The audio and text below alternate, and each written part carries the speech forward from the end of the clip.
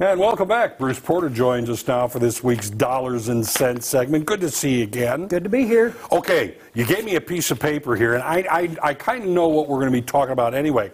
We're going to talk about contributions, IRA contributions, to be exact. Yeah, you know it's tax time. Yes, so yes, it the is. phone's ringing off the wall. How much can I put in my IRA? Things like that. So we're going to hit some highlights today. We're not going to discuss all this tax stuff. Right. But IRAs, if you're under age 50, the maximum contribution is about $6,000. That's the most you can do. Right. You can do any denomination under that too. All right. Well, that makes sense. Yeah. Now, if you're older than 50, you can put up to $7,000 in. So that's a good thing. You're older, you're allowed to put a little bit more money away. Okay, 6 up to 50. 6 up to 50, and then over age 50, Yeah. 7,000 is what you can put in. Okay. And that's good. So you're still working, you're still putting money in. That's great. Okay. Right? Now, standard deduction. All right. Talk about that.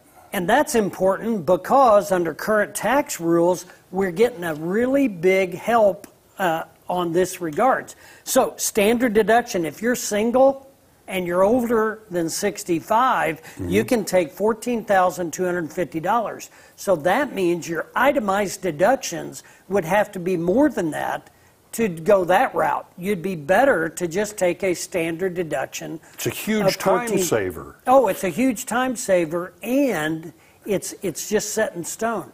$14,250 of the first taxable income you have is tax-free.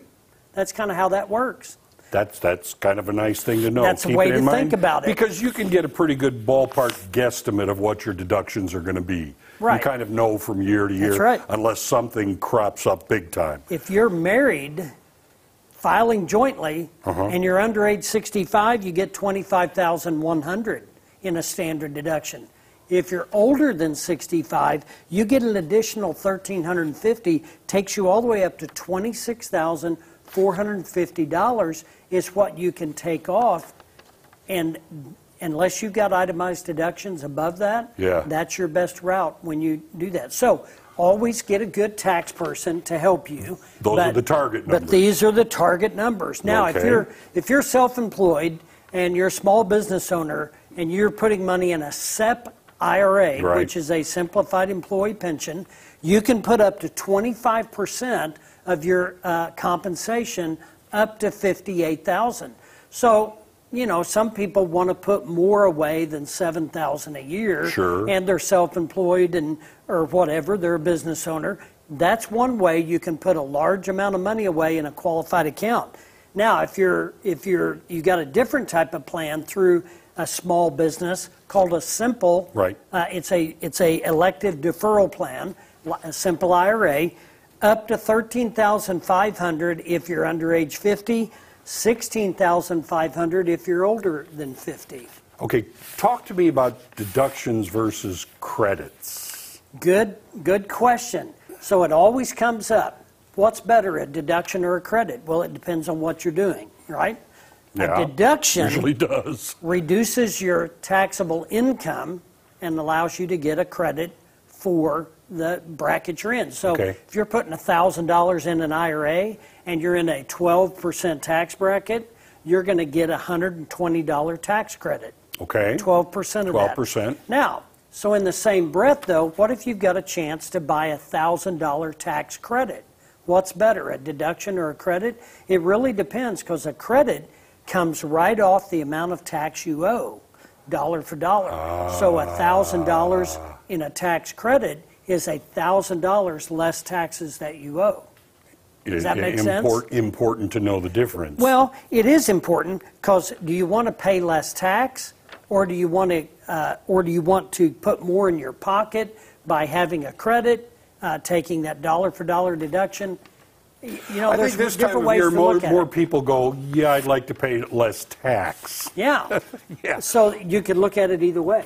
Okay, now we do have a question from our viewers. Yeah. Here we go. Now, can I convert my required minimum distribution, the RMD, to a Roth IRA and satisfy the RMD requirement in the same tax year? That's really a good question because it comes up all the time. Yeah. If I'm forced to take money out of my IRA, yeah, can I put it in? Can I just go ahead and convert that to my Roth? Sure. Well, and the answer is no, and here's why. Oh. Well, when you are forced to take a distribution, yeah. they're forcing you to reduce your IRA, to take that money out. A Roth conversion of your IRA is a rollover to a different type of IRA. Now, if it's not a bad thing to convert portions of IRA money to Roth as you can absorb the tax liability, because what you're doing is you're freeing up money and accumulated growth down the road, tax-free forever for everybody. For you, for your heirs. Well, you've paid the taxes. As soon as you withdraw, you pay the taxes. So now that Roth IRA is going to grow, and the growth is tax-free, the principal is tax-free. It's all a good thing going forward. Now, what's better, have 200 grand in an IRA or 200 grand in a Roth? I think it depends on where you are in life, doesn't it? It does. So if you got 200 grand in an IRA, everything you pull out of that IRA is taxable. In the Roth, it's not. In the Roth, it's not. You've already paid the taxes. So always look for a good tax person to help you out. That's right. If you have a financial question for Bruce, visit his website, resourcecenterinc.com, or give him a call at 417-882-1800. Bruce, thank you so much. See you next week. All right. Investment advisory services offered only by duly registered individuals through AE Wealth Management, LLC. AE Wealth Management and the Resource Center, Inc. are not affiliated companies. Investing involves risk, including the potential loss of principal. Any references to protection, safety, or lifetime income generally refer to fixed insurance products, never securities or investments. Insurance guarantees are backed by the financial strength and claims-paying abilities of the issuing carrier. This podcast is intended for informational purposes only. It is not intended to be used as the sole basis for financial decisions, nor should it be construed as advice designed to meet a particular need of an individual situation. The Resource Center, Inc. is not permitted to offer, and no statement made during this podcast shall constitute tax or legal advice. Our firm is not affiliated with or endorsed by the U.S. government or any governmental agency. The information and opinions contained herein, provided by third parties, have been obtained from sources believed to be reliable, but accuracy and completeness cannot be guaranteed by the Resource Center, Inc. This podcast is a paid placement.